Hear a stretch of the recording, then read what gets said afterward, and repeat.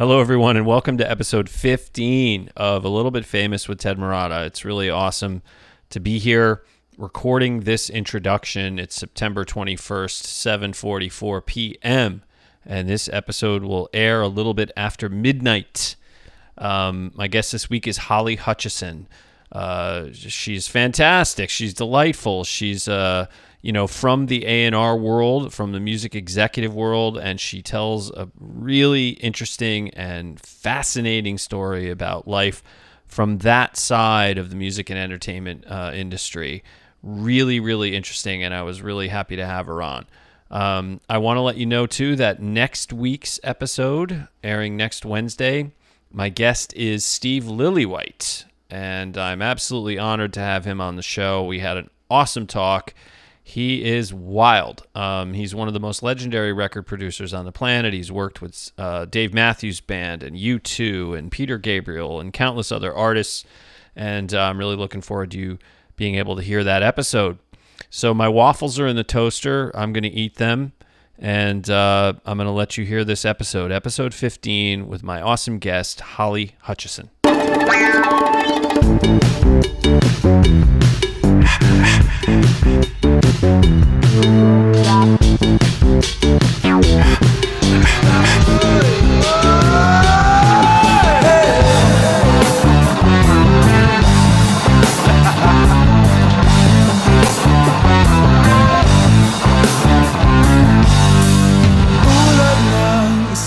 My guest today is Holly Hutchison. She's an artist advocate, music executive, and she is AnRGirl. Holly, welcome to the show. It's really good to see you again. Hi, how are you? It's been forever. Yeah, I know. I mean, we first spoke a few months ago, maybe May or June, about the idea of you coming on the show, and you've had a very, very busy summer. Yes, indeed. A lot of stuff going on. Yeah, and I'm sure we'll get into all of it. Yes. I would like to kind of start at the beginning, because I had a guest on last week's show named Larry Crane. He's the founder and editor of Tape Op magazine, which is a really great magazine, music production magazine. And I asked him, how do you become music publisher? How do you become he owns a recording studio. How do you become a producer guy? And I feel like I have the same kind of question for you, which is, how do you become AnRGirl? I'm a musician. I come from the world of music and the music industry from the perspective of a musician. Mm-hmm. And so I'm not that familiar with that other side of the world, especially the A&R world. But I kind of want to get started by talking about what was going on when you were a kid. What was your life like? Was it a musical life? Were you drawn to music and at a very young age? Did you want to play an instrument? All those kinds of things. Oh, wow. Yeah. I guess you would say, as far as I can remember, 2 years old, my father was in bands when he was younger. So when he was in college, he was in bands for backing up like Curtis Lee, Chubby Checker, and cello in the tri-state area of New Jersey, New York, Pennsylvania. And they actually also went into New York one time. They would play in the Poconos and places where a lot of New York City people and executives would go in the music business. And they actually had an opportunity one time to go and, record a single. And then they went in and met with a lady that they weren't sure who she was. And then they find out later that they were auditioning to be the Peppermint Twist band for the Peppermint Lounge. No kidding. And they didn't know that, and they kind of walked away from it thinking it was, they didn't know what it was. But anyway, and it kind of parlays into what I do, because they didn't have a manager back then. They had local DJs and booking agents and buyers, but never had a manager or an A&R person, somebody that was the artist advocate champion. So they kind of walked away from it thinking it was just a bunch of whatever. And then they found out later like a scam or something? Or yeah, exactly. Because they were from a small town. So they weren't used to this. They just were like, okay. I guess when they met with the lady, my dad's story is she had lipstick all over her face in an underground bar and she was drunk. And so he didn't take it serious. Yeah. Yeah, I can imagine. What instrument did your dad play? He played guitar. Okay. When I had a garage band in high school, and we started to do okay, and we played a fairly big venue near where I lived, and a guy showed up and said, "I'm really interested in you guys. I'd be interested in managing you." And we were like, "Get lost." We were the same way. We were like, "Who is this guy?" God knows how that might have gone if we had talked to him a little bit, but Mhm. so Yeah. yeah, go ahead. Yeah. So he also did really good Elvis impersonations, and he went on to be a teacher. And so every year for their spring concerts, he would perform and dress up as Elvis. So as far as I can remember, 2 years old, he was saying "That's all right, Mama" to me and practice and rehearse at home. So, and he was very dynamic and doing it. And so I was like, from a very young age, like somebody was performing for me. Mm-hmm. So That's yeah, awesome. yeah. And so you said you grew up in the tri-state area of New Mhm. Jersey. Yeah. Okay. Did you get involved in music yourself in terms of playing an instrument or doing anything like that along the way? Well, they made us play recorder. Oh, of course. Who doesn't have to play? Somehow I got out of it. I don't know, but They got me one of those little organs when I was little because I did show an interest, and I would teach myself how to play. So Mhm. I can play some things by ear, but I can't read music. But I know the notes, and I know, basically, I do have an ear for notes and all that kind Yeah. of stuff. But Yeah. yeah, My so it comes sisters played it. natural from being around him, and then I could play a little and pick up things here and there on the piano. But Hmm. never a bit. I'm more of a listener, and I explain that to the artists, like, you can write a great song, you can play your instrument well, you can sing well or perform well. I listen well. Hmm. So That's a hugely important skill. I mean, certainly especially if you're someone who's scouting artists and scouting mhm, talent. I mean, and I want to ask you, when in a little while, I'm going to ask you about that because that's a very kind of mysterious thing to me that I'm very intrigued by the idea of going out and kind of scouting talent and say these people have what it takes. So I'll file that away and we'll come back to that in a minute. okay. Um, what was your trajectory as a kid, as you were growing up and going through school? What did you think you were going to be when you grew up, as it were? Well, I mean, I was always, as far I can remember, 9 years old, I was going to go to California. I was going to go to college. I was going to be an attorney for the longest Oh, time. I was going to be a lawyer. That was it. And I then had that too. you were going to be a I lawyer? did. I did. Yeah. And then I had this conversation with a friend of mine who was really smart in high school. And he was like, I don't want to be a lawyer because I don't always want to have to compromise my values. And I Oh, went, wow, I'd never really wow. thought of it that way before. And I was like, yeah, me either. Mhm. And then I ended up dropping out of college and joining a band.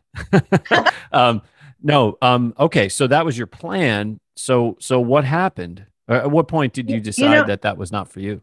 I don't know. I've always been inspired by music, though. Like, my mom would say, "All right, if you get straight A's, we can go down and get that Pat Benatar album, at the Mm-hmm. store."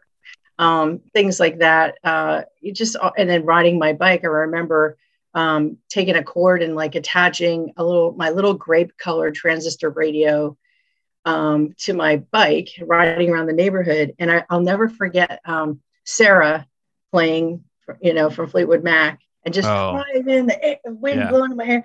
And like, so I always loved music. And then also would run around my grandmother's basement and bug her and pretend I was being a DJ, making songs up, like making a story out of the songs from the radio and Mhm. recording it she bought me a little tape recorder and I used to do this stuff. But yeah, so I was doing all that. I was chosen by the district to represent our area for girls state for junior government. And so I was all along the path to be an attorney. And I was in college. I had a track scholarship. I was a long jumper. And I just always loved music. And we heard John Bon Jovi was staying in Allentown, which was probably like 20 minutes from our college. And I was a sophomore. And I remember somebody was saying, "Oh, he's staying at this one hotel there." I'm like, "Okay, let's go over and see if we can find him." And I never did anything like that. My friends and I, we were like, in college studying. Okay, frat parties, but Yeah. Never like, okay, let's go see what famous musicians around. So we just decided to go over there. And then when we went over there, we saw these guys with long hair get out of a van. We're like, that's not Bon Jovi. Well, let's find out who they are because they look like they're from around here. Mm-hmm. And we found, we kind of went into the hotel and we're listening around for loud music, in the hotel, in the rooms. And then all of a sudden we go, this is silly. Let's get on the elevator and go back. Got to study for exams in the morning. Finals were happening. And all of a sudden, Rob Affuso from Skid Row gets on the elevator. And he's like, hey, girls, where are you going? And we're like, oh, well, we were just leaving. and I said, we kind of made up a little story that we were staying there too. And he said, oh, well, I said, well, who are you? You look like you're in a band. I am. What band are you in? Skid Row. Never heard of them. Oh, I guess they hadn't hit yet, huh? No, they weren't even signed yet. Oh, and wow. He said, oh, our friend, John Bon Jovi asked us to open for him because Cinderella can't start the tour yet. And I was like, oh, he's like, why don't you come hang out with us? So we go to their room and, I don't want to discredit the big bad rock and rollers, but they were really nice guys. It was completely, I don't want to ruin again, the rock and roll thing, but the fantasy, the rock and roll fantasy. They were actually really nice guys. And it was funny. I'll never forget Rachel answering the door when Rob knocks on the door and Rachel's like, you're not the pizza guy. Come in anyway. And then we go in and we're hanging out, talking to them and stuff. Everybody's like, oh, we are in their hotel room. Is there drugs and alcohol and this, that? No, there was pizza and, 5 guys in the band and one guy staring at himself in the mirror the whole time, which was their first singer, Matt Fallon. And then after that, they were just sweethearts. They're like, oh, you're coming to the show. So we went to the show. And then like 2 days later, I got a perfect score on my Spanish exam when I went back and studied that night. And I was like, I want to do this. I want to be around the music business. And Rob Affuso was studying at NYC to be a PR, a public relations person while he was doing the band. What instrument did he play in the band? He was the drummer. Okay. The original drummer. Yeah. So we went back and hung out with them afterwards. And I was like, I got to stay in touch with these guys. And then from there, I was like, well, what do I do? So I made friends with the college radio guy. And then I, what clubs are around here? And Airport Music Hall in Allentown. It was like a airport hangar warehouse where they had bingo most nights, but they would have concerts. It was like 1,200 capacity. And I went there and I said, I want to be an intern. What do I need to do? Hand out flyers, whatever, bring us fans, tell us about what's going on. Okay. So that's what I did. I was going to college full time, working in a factory to pay for my books and my car insurance and stuff. And then I would go to the club, on the weekends to network and meet the band. So I met Walter O'Brien, who was Pantera's manager that broke Pantera. He was managing Metal Church at the time. And then I don't know if I'm skipping ahead, but I stayed in touch with Skid Row. They got rid of Matt and they got Sebastian, and they called my house and they said, hey, we're ready to play up there at your place. Oh, I got to back up a little. I used to go to their sound checks and their practices in Tom's River. I would sit on the steps and watch them practice without a singer. I would drive down to the shore, go visit them. And I was like, wow, this is great. And they're like, yeah, we're ready to play. I said, okay, but can I come out to another show and do an interview with you? So I have their first interview with Sebastian on cassette. Oh, nice. Because I wanted to get the interview and take it to the paper in the area and put that in the paper to promote. So what I was learning, as a first timer, I got to promote the show. Right. Of course. So you were already developing the instincts as a promoter. I mean, yeah. And then I hand painted them T-shirts, and and then of course there's big snowstorms happening at the time. And then the day of the show, I'm going, Grace, my first big show, and there's like a blizzard happening. Who's all going to come to my show? And then I get there and the guy that's running the show says to me, oh, don't worry. There's one person coming that's, the most important person. I go, who? And he goes, Ahmet Ertegun, the founder of Atlantic Records, is flying in a helicopter in a snowstorm to come see Skid Row. He's thinking about checking them out for the label. I said, wow. That's That's really cool. huge. Yeah. So I had the whole back room um, decorated with Skid Row posters, their shirts. The morning call article I did was all I put papers all over the place to show the article and had food.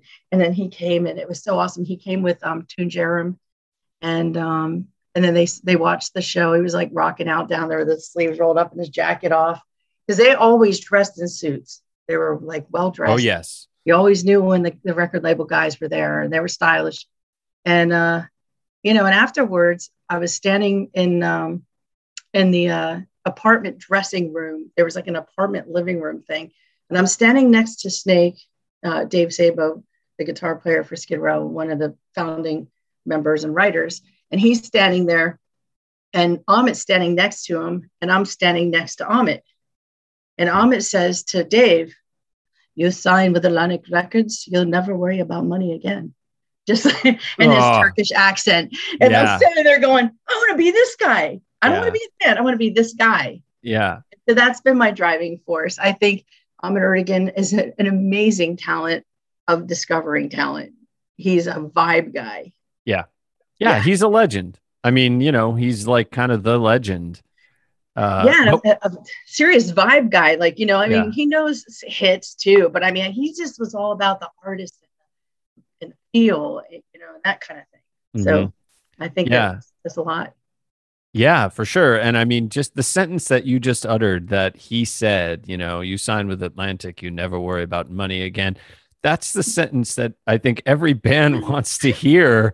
I sure as hell wanted to hear it when I was, when we were touring all the time. That's like the kind of, that's the ideal dream of a band, is that, you get signed and there's tons of support and you make a great record and it becomes a hit and you have a career as a musician.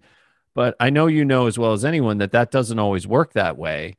I mean, it's fair to say that the odds are not in your favor that it will work that way. Oh, yeah. Know? And it's the same way for A&R people and people that want to be in the business too. I mean, just to get out of my town, I had to get through college and I'm working at this factory and there's so many people around that are just trying to survive and live life and pay bills. So they see this kid that's going to college and even though I'm still working there, I'm not lazy or anything, but they're like, oh yeah, big dreams. Like I have my favorite artists on the wall in front. I used to weld electrodes that go into blueprint machine lamps. That's what I did. Yeah. Like thousands of them, right? Sitting there, these little things, pressing the down with my foot and listening in my headphones. And I was like, oh, you'll see. It just made me inspired more. Anybody that said I couldn't do something, you'll see. And it's, that background, like I didn't have any family and friends, I didn't have family and friends in the main music industry, like the national, international level. And my dad did it locally here in the tri-state area, but he didn't have any connections. And so I feel like I identify with a lot of the artists who come from places outside of LA, Chicago, New York, Atlanta, Nashville. I really connect with the artists that come from those suburban and rural areas because I understand how hard it is to make it.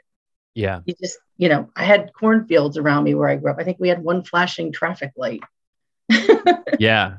Yeah, no, I know. I mean, I lived it. I was in a band for over 10 years. We started getting labels coming around really after we started selling out venues in New York City. That was when they first started to kind of snoop around, and eventually but you had to go there. You had to go to the city. Oh, we did every type of show you can imagine, from every dive bar to, all over the country. We just crisscrossed the country again and again and again and built a following that way, just from tireless road work. But it's a grind. Oh God.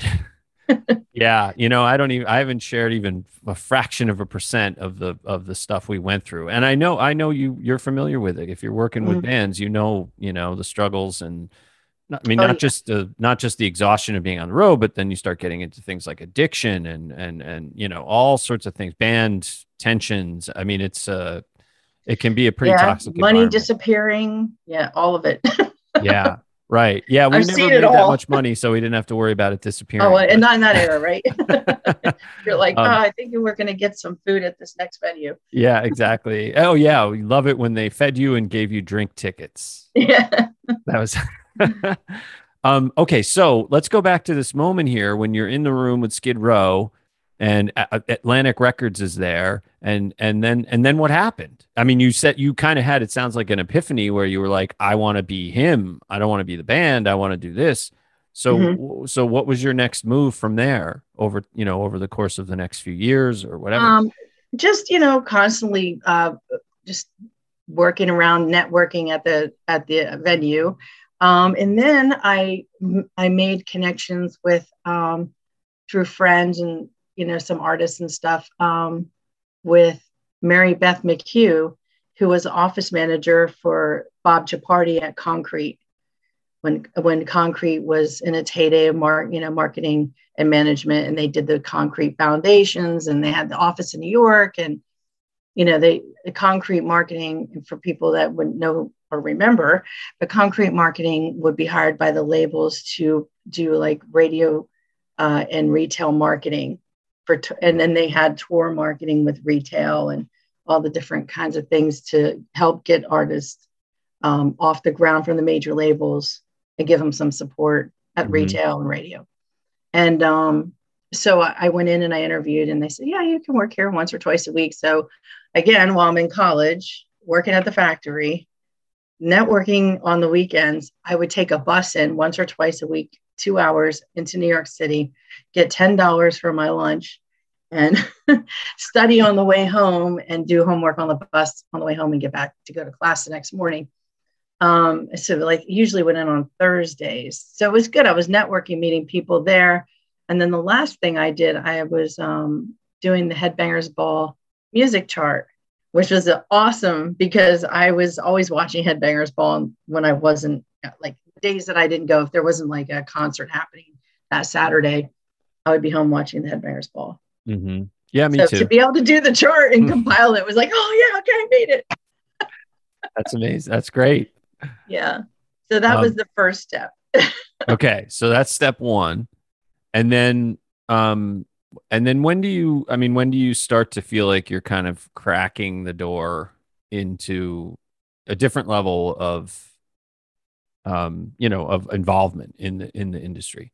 Well, there was getting on the plane and leaving after I graduated college and going out to California by myself. I knew two people and like $1,200 in two suitcases, no car, just Hmm. flew out, got off a plane, and made a plan to stay with some friends, get a job, and just build my life. And so that was pretty scary because, again, I came from a small town with just a flashing light and Yeah. cornfields. And, I had to just hope that I made the right decisions and didn't veer off because my parents were really worried that I was going to get caught up in cocaine and all this crazy stuff that was happening in LA in the 80s. Yeah. And, I had people where I lived. I stayed with some friends and then eventually, moved on into, an apartment living situation. And, there would be girls there that were mud wrestlers and working at Crazy Girls or Tropicana, wherever it was. And they'd be like, what do you do? What? And well, I do marketing, and I was doing marketing for Macy Littman, which he was a reputable guy in the business. He knew Mm. everybody. So I was doing retail marketing like I was for Bob Chaparty, now for Macy Littman, doing more like pop and mainstream stuff instead of rock. And, it was like minimum wage because I was just starting in the business. And then I got a job working at warehouse music stores, like a head cashier on the weekend or, after work hours. I had the 9 to 5, and then I was there. And then after that, it was out to the clubs networking again to Mm. see who I could know. And these girls, they'd be like, why do you do all that? You could just come work 3 nights a week with us. Yeah. And I was like, yeah, but you know what? If one of these big executive guys that I want to work for someday happens to be there with a band and sticks a 20 in my G string, and then he interviews me later, it's not going to be the impression that I want. And this is way pre-social media, Yeah. I mean, where everything leaves a digital footprint. You're Yeah. worried about someone coming in and then meeting you for an interview. Yeah. Yeah. Either Wow. that or my dad jumping in the van with my brothers because they had a construction company, and he threatened, I'm going to throw rotten eggs and tomatoes at you if I find out that you're doing that. Mhm. And I will find you.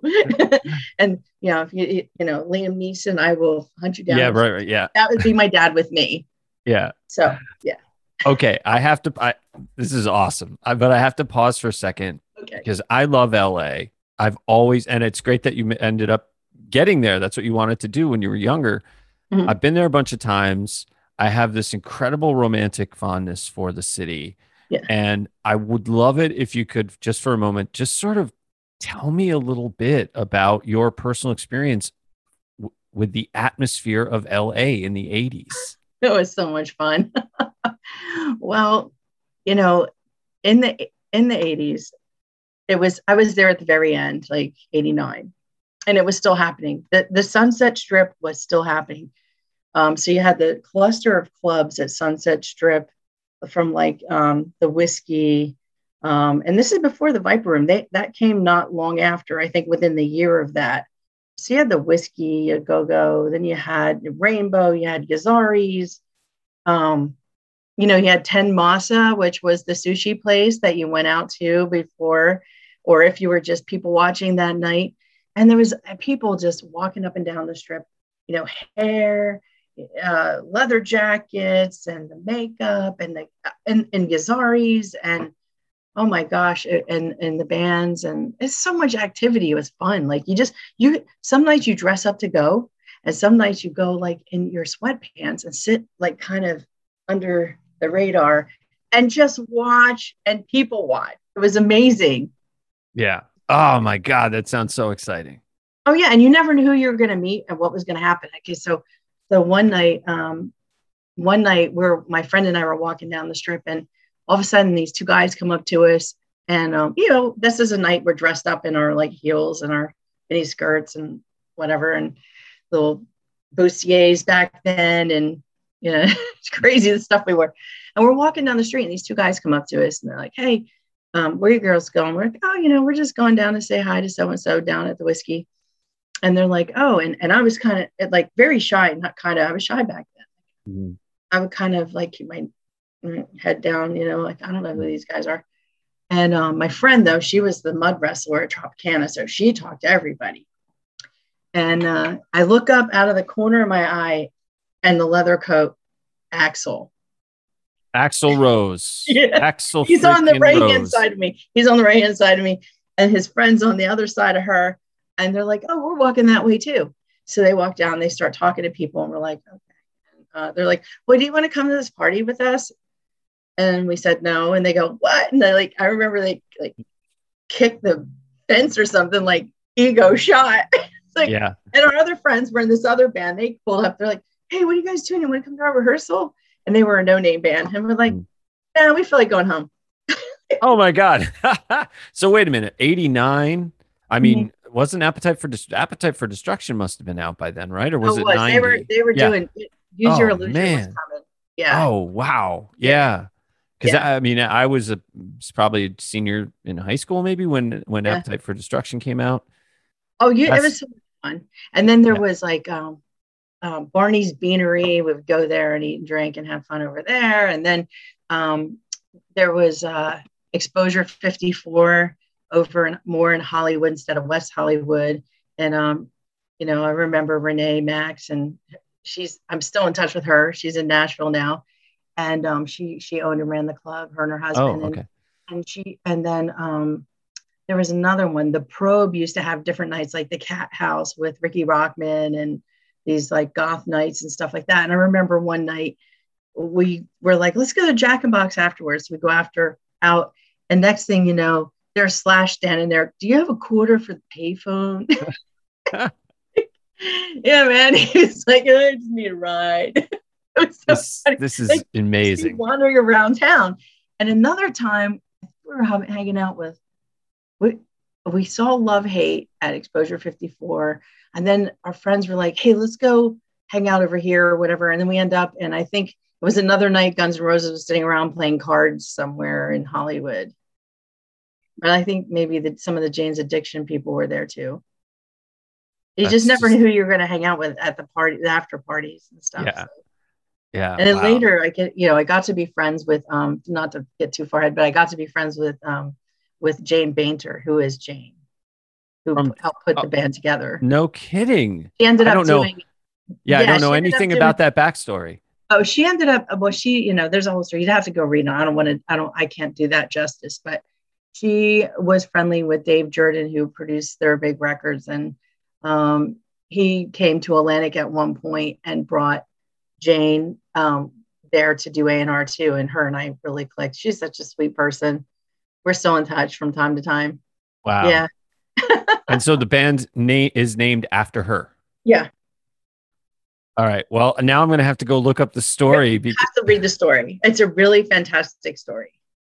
And as Jane says about her? Mm-hmm. No kidding. Wow. Awesome. It was a real person. It's a real person. Oh my God. It's awesome. A whole Hollywood story. Yeah. Yeah. I'm sure. I mean, that's what I love about it. I don't know. Something about that city. I just can't wait to get back. Check this out. Here's a good story for you. So I was friends with the guys in Nine Inch Nails, and they were living up at the Manson house, the Sharon Tate house, when they were recording Downward Spiral. And so I was like, I'm a huge Sharon Tate fan. I love that era. I love the Mamas and the Papas, and all the late 60s stuff. And so anyway, they're like, oh, you want to come over? It's like, okay. So we go up there, and I just watched Helter Skelter, the movie, 3 days before, or read the book. I can't remember, both probably.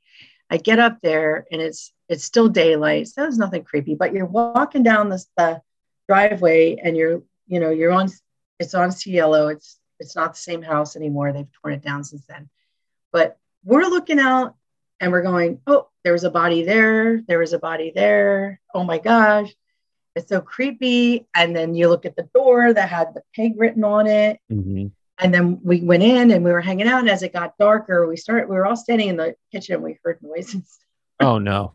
What is that? They go, we hear noises all the time. It's weird. Yeah. And like Trent had all his gear in the living room, like just filled, whole room filled.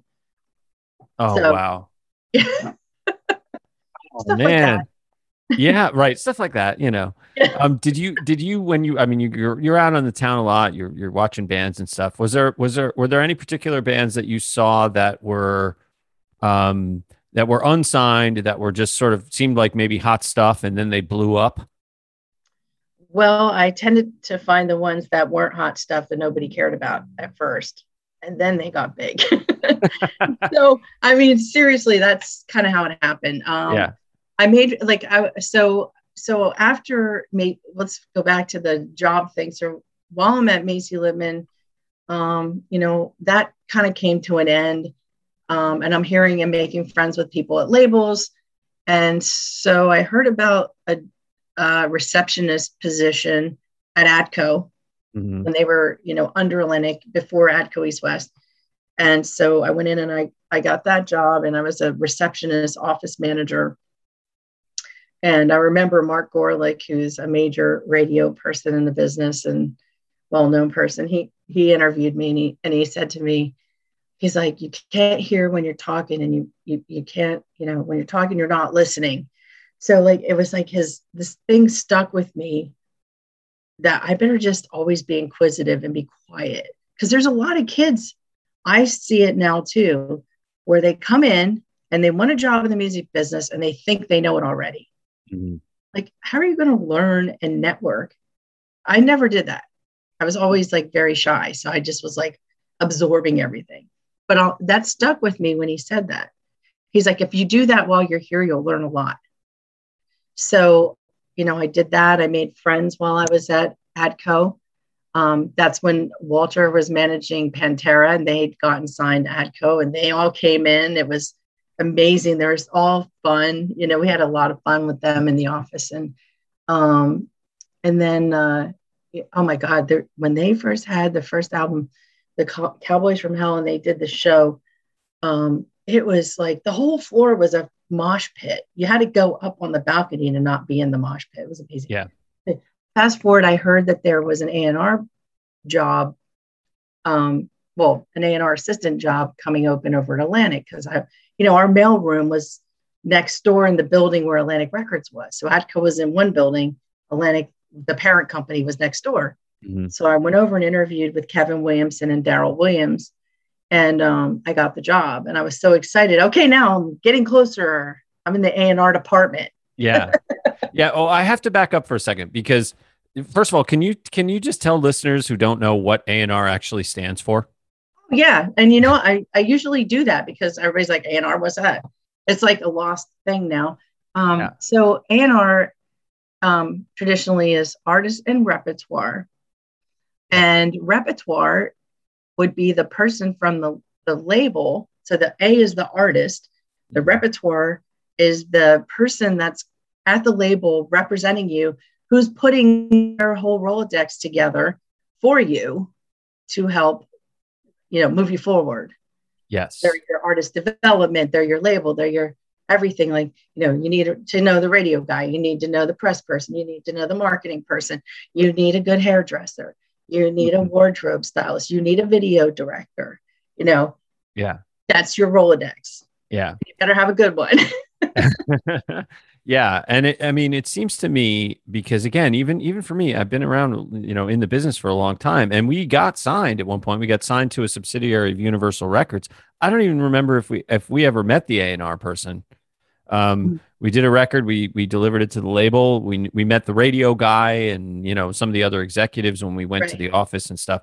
But our situation was different in the sense that we didn't have a relationship with anyone in A&R, but from what you're describing, it sounds like you're almost like a movie producer in some ways. That you're sort of looking at things from a few thousand feet up and kind of holistically addressing, the needs of the band and how to develop the band from a sort of macro level, Yeah. And there's different levels. I think people get confused too. There's A&R scouts. They're the people who go out and like tip off the people that are busy making the records and kind of, comb the earth looking for stuff. And now there are like 20 people sitting in a room just looking at computers to see what streaming numbers are. So it's not like it was. And then you would have field reps and field scouts. Then you'd have scouts that were maybe your assistant, doubling up. And then there were reps for a band that, they would kind of see things through. Then you have the next level, which is like, the manager. As you're growing into it, then usually the VP of A&R would be the person then that could write the check and sign the band. So, you had to get their blessing. Some places you had to get the VP, the senior VP, and the president's blessing. It just depended on your relationships with the senior executives of creative. So there's like different hierarchy in there. Yeah. Well, it sounds pretty complicated, but I do now. I guess I want to ask you now, since I mentioned I'd file away the scout thing. First, I want to ask: did you ever work as a scout? Oh yeah. Well, so as an A&R assistant, I was out all the time, watching and looking. Okay, so all right, then we should back up real quick and say you got this job at Atlantic, right? And now you're an assistant A&R or A&R assistant, and was that your first kind of foray into the world of A&R, was to be a scout? Yeah, or was there something before that? No, that was it. I mean, I was always out anyway because I wanted to network and know everybody. That was just, I always wanted to do my homework. I felt the more people I knew, so it just came natural. Just know everybody. I mean, friends with all the door guys at the club. Instead of the booking people, I made friends with the door guys, and I would like, hey, you want some free CDs? Yeah, okay, I'm going to bring you some CDs, and they would just let me in all the time then, and they got to know me. We were friends, and it's kind of like, I always thought of it this way: what can I do to take care of you so you can take care of me? That was one of my first things that I felt worked. It wasn't about me. It wasn't about what can you do for me? What can you do? Give me this. I deserve this. No, I always went about it like, what can I do for you? And then you're going to help me. Yeah. So that was the key. And I always wanted to help everybody. And because of that, being at a label, you're in a good place to do that with networking and connecting people. And then you just kind of build these, all these relationships all over the place. Yeah. So what's it like to scout talent? Well, What are you looking for when you go see a band? And well, things happen in weird ways. Each situation is different. So, for instance, when I was an assistant, I would get cassettes that would come in that were unsolicited, and I would listen to them because my boss was like, if you have time, listen to those, because he would be getting solicited material. So my boss is the A&R person; he's the A&R executive, so he's getting assigned projects to go in the studio of artists that are already signed. For instance, while I was there, we worked on Mr. Big, their big record with To Be With You. And then we worked on Foreigner Greatest Hits. So, they had a couple of new songs they were working on. And then putting all those things, so putting those projects together and then still keeping our ears open for new stuff. And so I would go through the tapes, and one came through from the Deftones. And my boss didn't know the manager or anybody. And the manager was a young guy from Sacramento. His name was Dave Park. And I listened to it. I was like, wow, these guys are really good. I don't know what it was about it, but something that there was an energy about them. And I liked the flow, the cadence of the way that Chino sang, and just something was cool about it. It had a really good rhythm to them and catchy. And so I was like, I want to go see these guys live. And so I called the manager and I said, hey, I told him who I was, Holly. I work in the A&R department. I said, I'm the assistant for Kevin Williamson. And I said, well, tell me about this band. And so that's what you do. You interview the manager and ask them, what's up, da, da. And then he said, well, we're going to be coming down there and playing soon. It's like, all right. It's like, I'll let you know. It's like, right. So they were playing the Coconut Teaser, and I went, and nobody knew who they were. They came down from Sacramento, and there might have been maybe one or two other scouts there. And there was only like 5 people in the room. Nobody knew who they were. So they got an early slot. And I was just like, they were incredible. They had an energy. They were very dynamic. The songs were catchy, and just, I don't know, it's just that thing, that feeling. Yeah. There was like the feeling. It's not rocket science. There's really nothing you could put your finger on, just a feeling. Yeah. And so I just became a fan, and I stayed in touch with him. I told my boss about him. No, yeah, I'll go check him sometime. So like 2 years of that. And finally, they had made friends with Korn, who were coming up in the Orange County area, and they would trade markets. Okay, you guys come down here and play with us. We'll go up there and play with you. Okay. So then they were building a following, and then my boss started hearing the buzz, from different people, maybe their attorney or whatever, because it's always like the attorney talking about it, or maybe booking agents are talking about it. And then he flew up to, now this is the bad part. Can I tell you about the bad part about being an assistant? I want to hear all about the bad parts. Okay, this is the bad part. So he's like, yeah, I'm going to go check him out. I'm going to go up to Sacramento, and they're going to do a showcase for me and the senior guy and one of our staff producers. And he's like, when we do that, you can go, or something like that. And I was like, okay. So we get it all set up, and then I'm not allowed to go. Oh, this is I don't know if this was because of my position, or if it was because of his own, trying to protect himself and not wanting to lose the credit, or was I because I'm a female? I don't know. I don't know what it was. So I'm not going to go there. I'm just going to say it wasn't cool. Yeah. So they go up there to watch it. And the other person that was there for the same day was Guy Osiri from Maverick. So you got Atlantic Records there, and you got Maverick there. And they showcase. I go home from the office. I hadn't talked to my boss, really. I'm mad at this point. Yeah. I get a message because I become friends with the manager of the band. I get a message on, remember those like little like tapes and you're recording. Yeah. Oh, sure. Not voicemail. It was a recorded tape. I Yeah. get home and there's a message for me on my answer machine, and it says, "Well, Holly, we played for both labels. We like so and so, the guy who's the senior guy, and we like the producer, but your boss is a square peg in a round hole. Mm. And if you're not going to be our A&R person, we're signed with Guy Siri." Guess what Okay. happened? Oh God. Don't put me in this position. Deftones signed to Maverick with Guy Siri. Oh man. And then for like a couple years after that, like Steph had my number. We stayed in touch, the guitar player. And he would call me at home. "Hey, do you think we should stay with Terry Date? Or should we go with this producer?" What does your A&R person say? Well, I know what he says. I want to know what you think.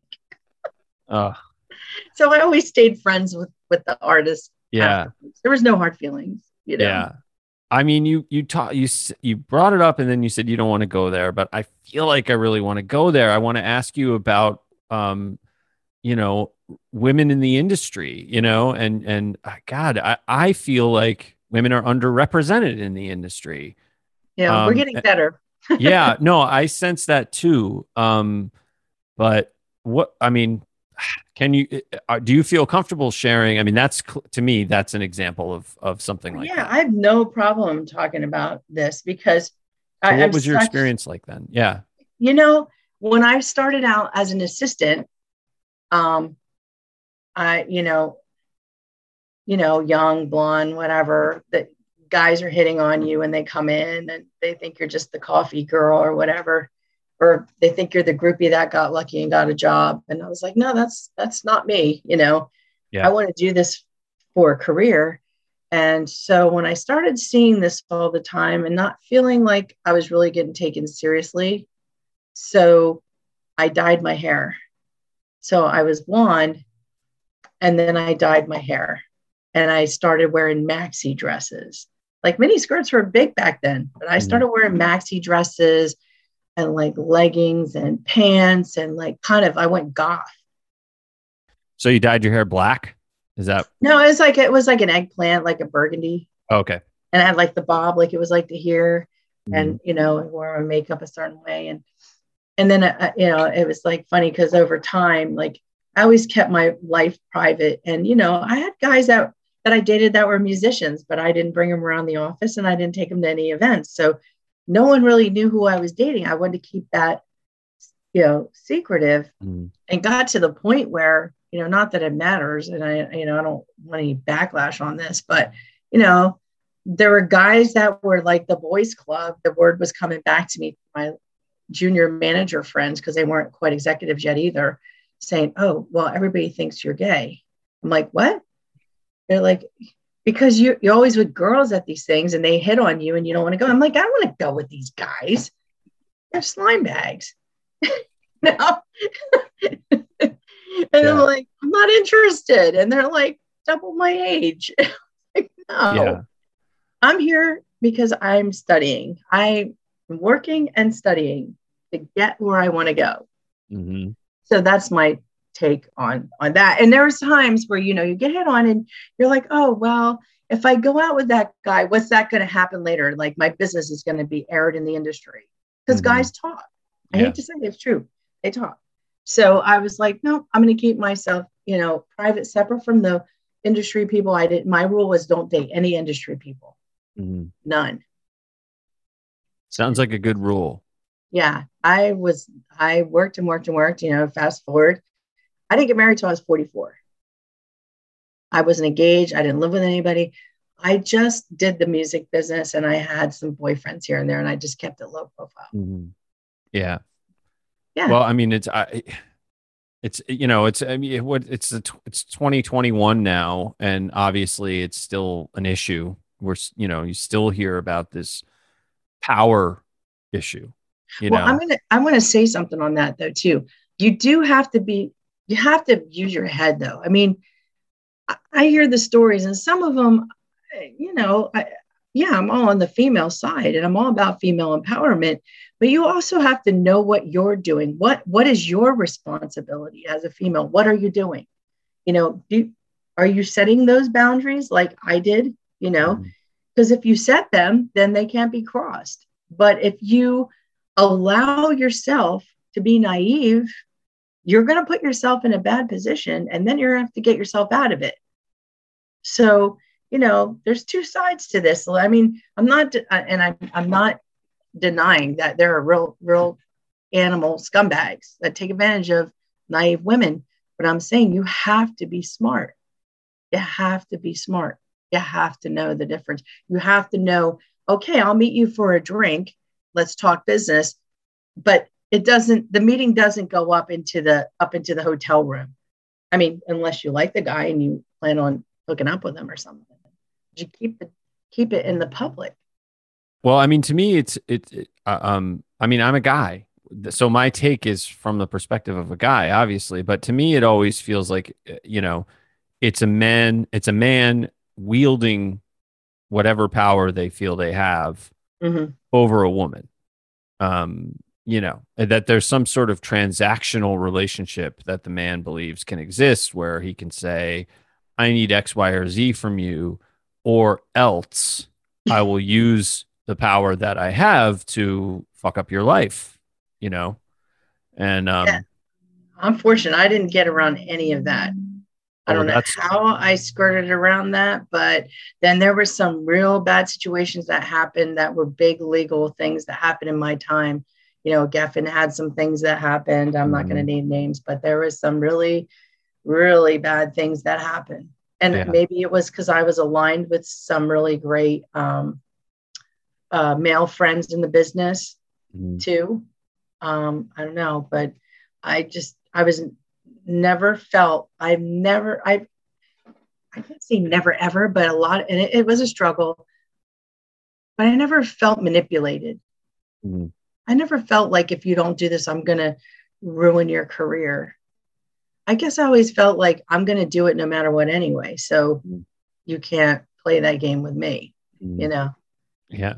Well, that's fortunate. I mean, that's good. And you obviously did it. I mean, here we are. Yeah.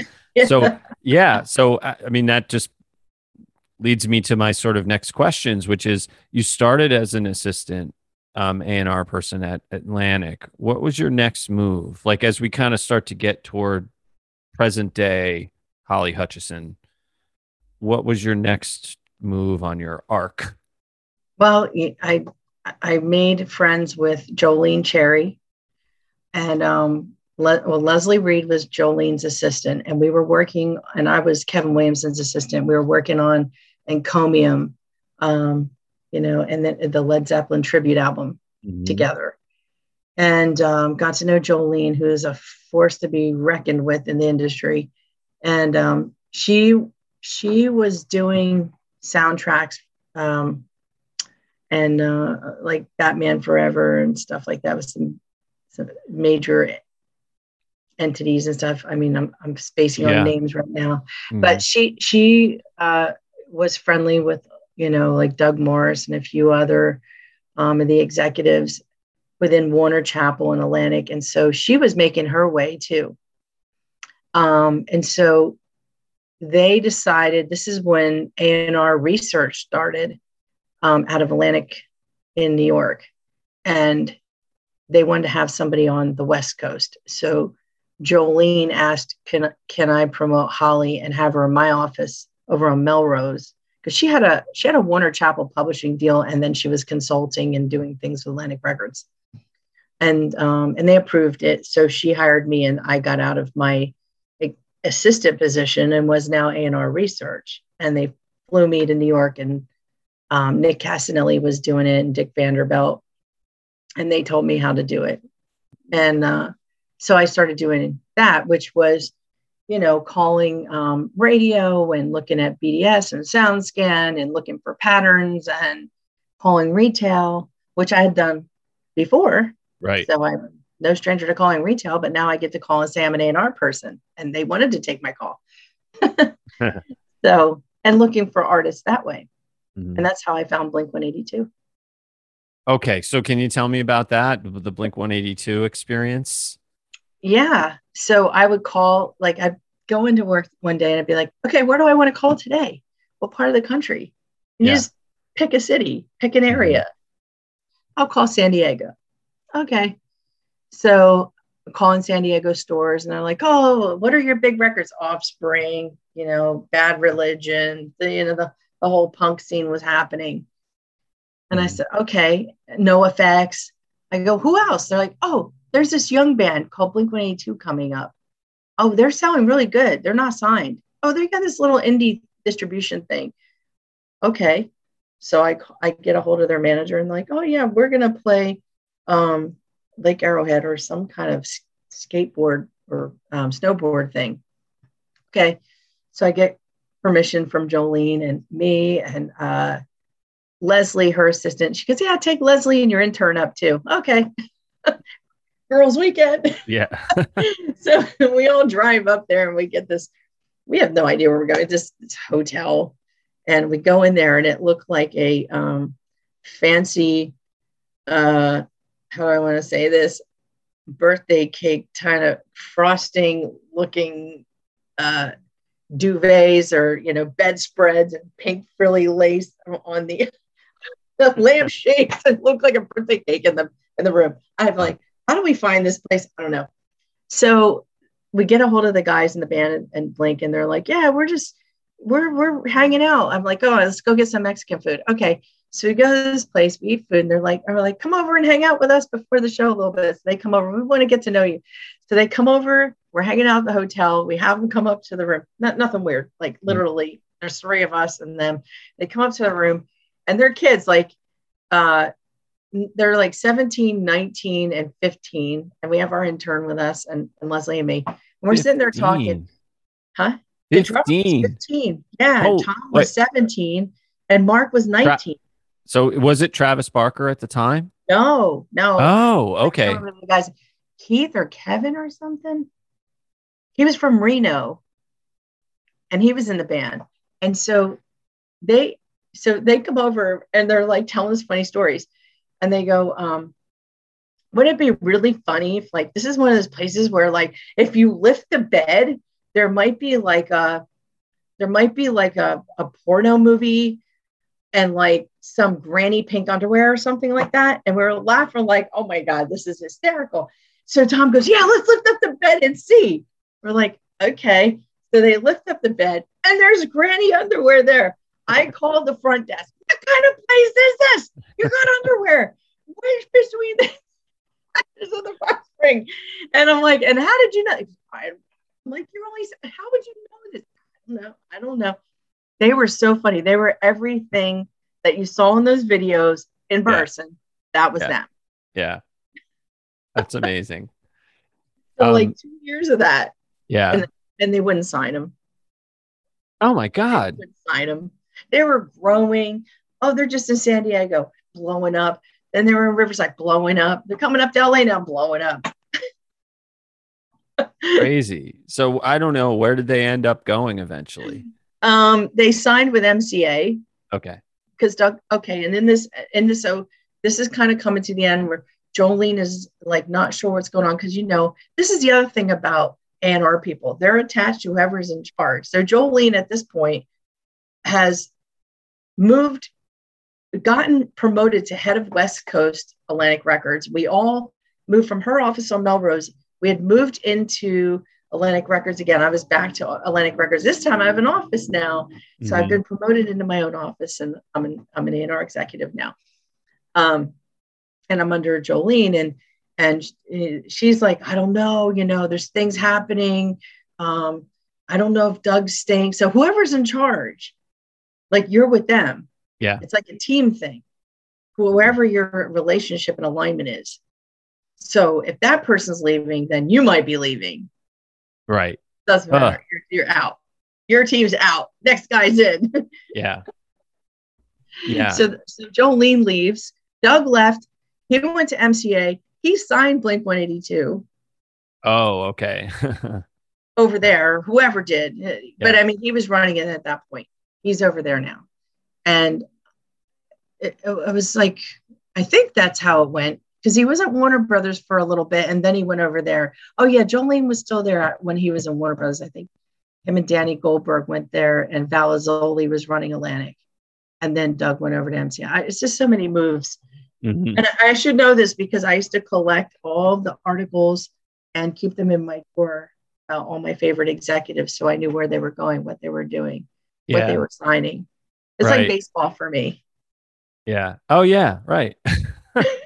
So, I mean, I want to ask you real quickly about the pressure thing, because you're kind of teasing at it with this whole idea of sort of your fate hinging on this team, or what I can imagine is probably a relatively high turnover rate. I mean, so that's my daughter. She's saying hello. Hi.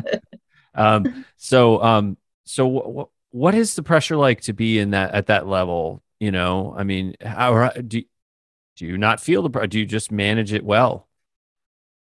No, there's pressure. I mean, you're pushing all the time. Like, they can only sign so many things, and you're still coming up underneath people, and there's so many people that have to just make a decision on who's getting signed, what's getting signed, how much money there is to sign what. And then you also have to like be really careful about what you're bringing. Like, I was never a person to bring something every week, because I learned under Kevin and Jason, and Amit, was it the next best thing since sliced bread. So it was kind of like, hold your breath and don't talk about anything unless you really believe in it. Mm-hmm. And like, as I grew under Kevin and Jason started giving me some opportunities, he started paying attention to me, and he would, I really love this band, James Hall. And he was like, but are they the next best thing since sliced bread? And I'm like, that's what Ahmed would say. And I was like, yeah. Mm-hmm. I mean, this guy's incredible. And then I got to fly up to San Francisco and see them. But you always had to be like ready to stick your neck on the chopping block in case you were wrong. And, they used to say, if you're not doing that, then you're playing it safe just to keep your job. Mm-hmm. But the people that really made a name for themselves and really show the talent for discovering things weren't afraid to say, yeah, this is it. This is it. So I felt like, my batting average was great, because all the ones I brought to the table did get signed, and most of them went on to be platinum, multi-platinum, which is even if amazing. I didn't sign them, I still saw them before everybody. Yeah. So yeah, the pressure was there, but as I kept, like, it was Deftones, and it started with Skid Row, right? And then at that point, they're huge. Deftones, Alanis Morissette, and then there was Blink 182, and they were taken up. And you have to keep being right. That's how you buy time. Right. And you mentioned something about wondering why you weren't invited on that trip, and maybe it was someone. What I inferred from what you were saying was that someone else might have wanted to be able to take credit for the discovery. That's what I think happened too, but I don't want to say that, because I'm friendly with the person that did that now. Yeah, well, that person has changed a lot since then. we can protect the innocent or the guilty, and we can speak in hypothetical terms. Is that as you grow up, what I gotta say, Ted, right on that note, as you grow up and grow into your places in the industry, and you're in the position maybe that person was, you can look back and see, oh, okay, I might be handling it different now that I'm in that position, but I can understand better where the uncertainty and the pressure was for them. Mm-hmm. So, yeah, I get that. But when you're younger, you're invincible. You're like, I want to make it. Yeah, right. You're trying to make something happen, and someone else is like, well, I think I'm going to handle this from now. Yeah. That's gotta be frustrating. I can only imagine. It is. Yeah. All right. So I have two more questions for you as we sort of get to the end here. I want to ask you what it means for you to be an artist advocate. Well, there's some days where I go, why am I still doing this? I was going to ask you if there were times when you just feel like saying, that's it, I'm done. Every time, like, it's like, well, it's a journey when you go out on your own. You know, you don't have the big cushy paycheck anymore. Yeah. So And I mean, we kind of glossed over that part, but you are now independently, you are operating independently, yeah, and you are in charge of your company and your, all of that kind of, and your brand, that's all you now. almost 2 decades. We're getting there. Wow. I didn't realize it was that long. Okay. Yeah. Yeah. Um, I kind of saw something changing because, I mean, fast forward, I went to Capitol Records. mhm. I was brought in initially by Gary Gersh and Craig Aronson. And, God rest Craig Aronson, such a great guy. And so, yeah, I got into there and I built my career. And then Perry Watts Russell was the senior VP there, and he was amazing as a champion. And then I got to know Roy Lott, who was our president, and Roy. So I had two very supportive executives who had built their way in the industry, and I felt that's where I really started to blossom. Mhm. And at that point, I had their ear and their support. I actually beat myself up harder because I didn't want to let them down. Mhm. And there was a period there at Capitol where I developed Crohn's disease, and I was in the hospital quite often, and I'd be in there, admitted, and I would be approving mixes on a boombox that was sent over to me in my hotel room, my Yeah. hospital room. Right. So yeah, and then it's like anything, and back to the teams thing. Then they're elevating Roy Lott. So Gary Gersh had left, and he went back to management. Roy Lott was the president, but now after my few years there, Roy's being escalated or repurposed somewhere else in Capital EMI, and then they brought in Andy Slater. And at this point, you know, I have 3 artists that I've signed. And I have to tell you, I signed my 3 artists on the spot. I Mm. never had to do the dance of weeks. That doesn't Yeah. happen very often.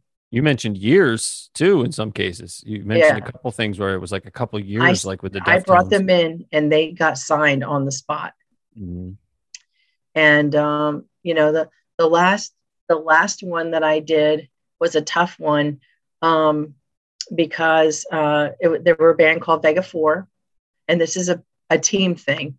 So they were brought to me by Safta Jaffrey, who, God rest his soul, not here anymore. It's like my biggest champion. I miss that man so much. I'm sure a lot of people that will listen to this or watch this will know him. He was a gentleman from the UK who he was well loved and liked by a lot of people. He managed producers, in his last couple decades, and he also put together Muse and built Muse for Mhm. 8 years.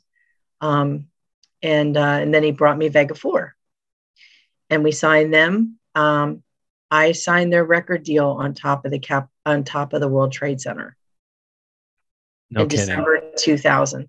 I always wanted to Wow. do things differently. Yeah. Yeah. So yeah, so I signed them, and they were an amazing English Irish. Well, they were from all different parts of the world, so that's why we did it. And then we did this amazing record, and then Perry and Andy Slater had a falling out, and then Perry quit, and then Andy. This is an example of what it's like to be an A&R person when your team's not there anymore, and there's other people that are now wanting you gone because you've gotten to sign things and they don't like it. It's Mm-hmm. politics. Yeah. So, she keeps getting the person's attention, so she gets to sign things. The budget's going there, so it was awful. So I started writing notes in the A&R meetings to drop my artists. Really? I would start passing notes up to the president, to Andy Slater. Please drop my artist. Please drop my artist. Because they were sitting there stifled. They weren't getting released. They weren't getting the budgets they were supposed to get. Mm-hmm. And in Vega 4, he sat there going, well, if I release the record, then Perry's going to get credit for it. And Holly, well, I was there, but Perry was the senior guy at the time that signed him. And, but then he goes, if I don't release the record, then I look really stupid because it's an amazing record. Mm. So that's what was going on. And then SAFT is coming to me. Can you help us get them out of the record? Can you help us get them off the label? And then there were internal people working against me too. And they wanted to demote me. And I said, you know what? If this is this team here, I don't want to be a part of it. How much are you going to give me to pay me to get out of here? I want to buy me out of my contract. Mm-hmm. That's what I want. I want to be. Mm-hmm. SAFTA, who was managing Vega 4 and Muse, said, Holly, you'll do fine on your own. You know, believe in yourself. I believe in you. A lot of people believe in you. You don't need to be here. This is a bad climate. Go out on your own. Mm-hmm. You're such a champion. So, okay. So they paid me out of my thing and I left. And then a little while after, I had a meeting with Andy Slater and he apologized to me and said, you know, I was listening to the wrong people about you. Mm. I made a big mistake.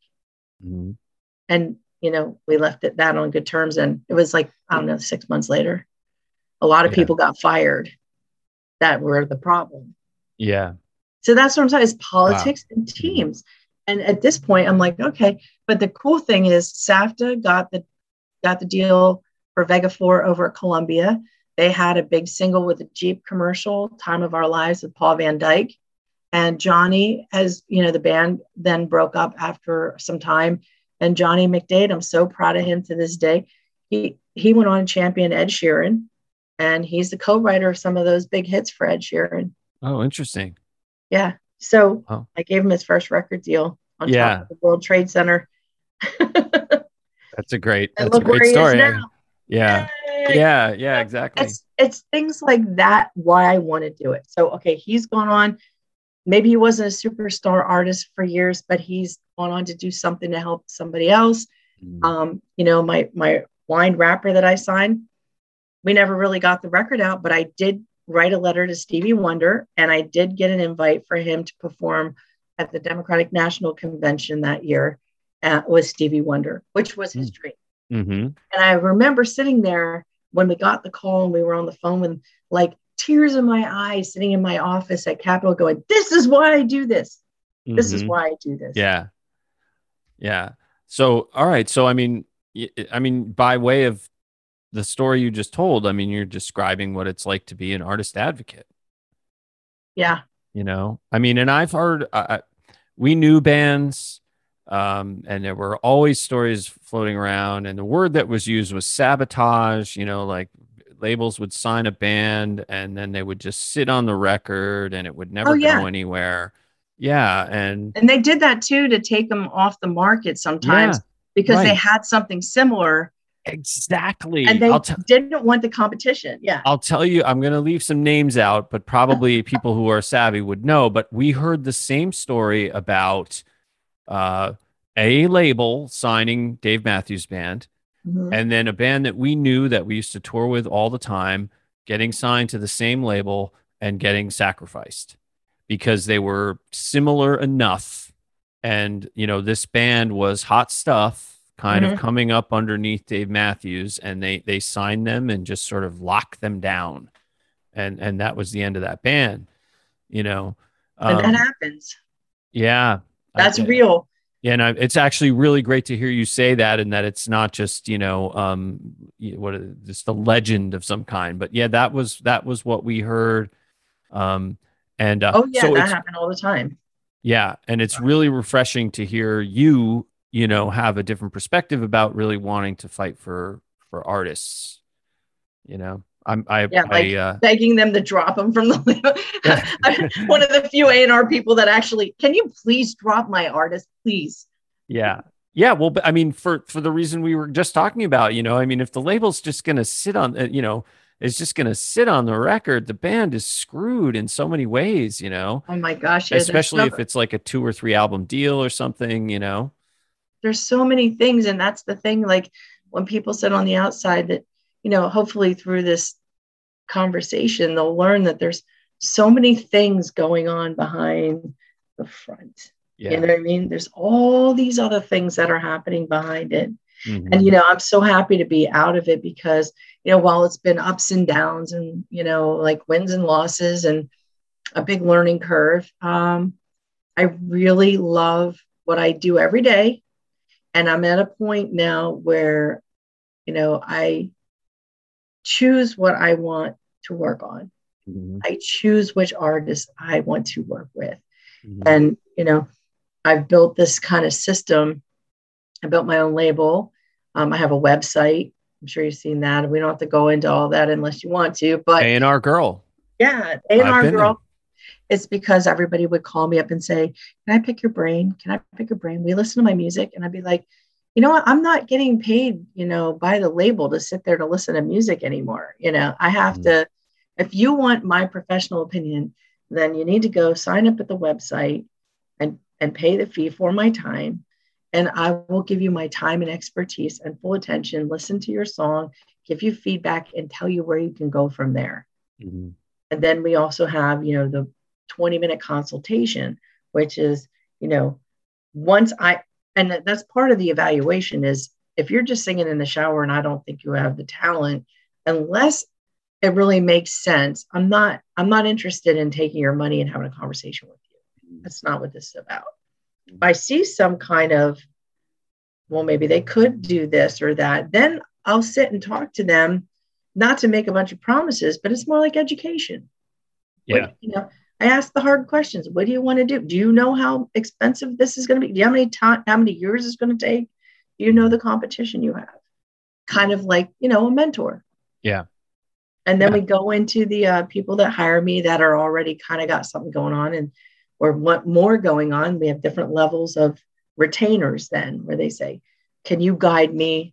I want to do this." And I ask them, "What are your goals?" If you don't know what your goals are, I'm not going to work with you Mhm. because I'm not here to take your money and you think you're getting this and it's that. I want Sure. clear idea of what you're trying to get to so there's measured results. And that's why I'm an artist advocate because there's a lot of people out there taking money and not doing Oh yeah. Yeah, of course. And that. it's well, it's a cutthroat business, there's you're right about, I mean, the competition, people who, artists take gigantic risks to kind of dedicate their lives to their art and their creativity.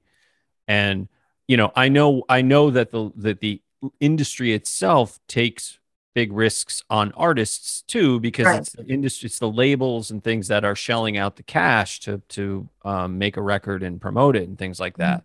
Mm-hmm. So you can understand why it's not easy to get signed, and not just to get signed, but to have the labels remain committed all the way through. And we had a similar experience. We got signed, Mm-hmm. and then we made a record, and we went and played a set in the offices of Universal in Columbus Circle in New York City. All the execs were happy, and the radio guy was thrilled. And then the radio guy got fired, and then it was like, Somebody oh, always getting fired. our Like, biggest, yeah, our biggest advocate and most excited, member of this team is just gone. yeah. And then you Oh my could just God. Talk feel, about wind out of the sails. yeah, you could just feel the energy go. And we just knew, we knew, okay, well, we got close on that record deal, but, Mm. and that's just, that's the way it goes. Yeah. Sometimes, if you're Yeah. lucky, it goes great. Anyway, so all right, so here's the last thing I want to ask you about, which is just as we mentioned sort of at the top, you've had an extremely busy summer and you've been working on some exciting new stuff. Do you want to just, talk a little bit about this new stuff, these new projects that you have Oh, going? okay.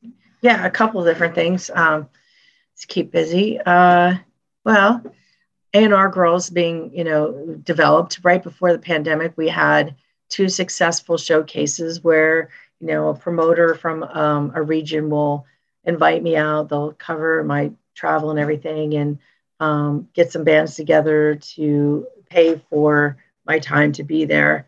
So, like, they each get their allotted time slot to sit with me one on one, play me their music, talk about where they're at in their careers, kind of like being a doctor, hearing where are you at? What's going on? What are your symptoms? How can I help you?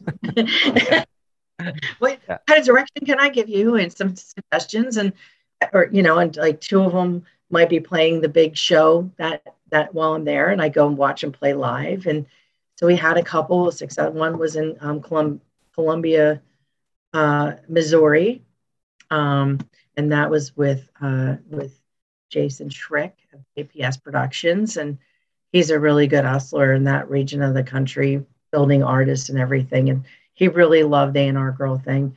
And then we did one up in Green Bay area, Appleton, Wisconsin, and that was more in the studio. That was with Chris Dobry, who does a lot of concerts up that way, and Jamie Fontaine and the Levels, his band. And they were great to work with. I ended up actually working on two projects out of these things. One was Jason's band, The Many Colored Death. We put a record out on AnRGirl and worked it. And it got as far as like in the top 30, I believe, on the Billboard active or mainstream indicator chart. And Jamie Fontaine did, I think, close to top 20 as well.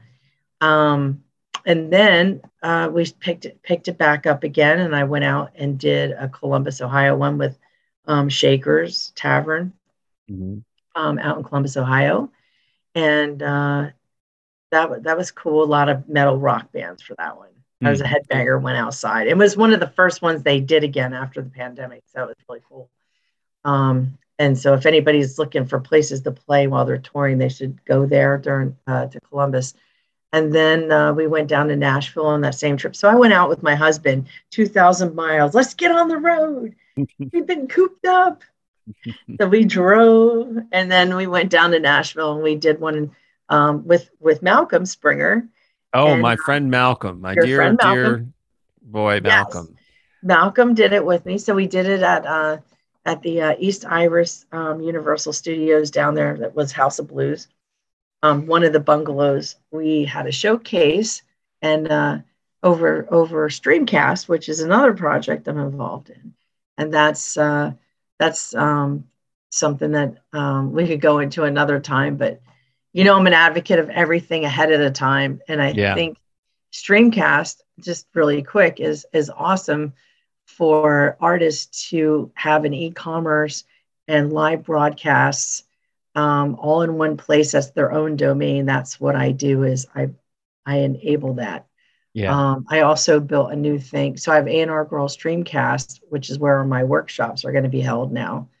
And then we have a new one now called Behind the Streams Streamcast, which is going to be packages that we sell out to the bigger artists to do these fun events with their fans, because they're doing stuff on Instagram and places like that and giving it away for free.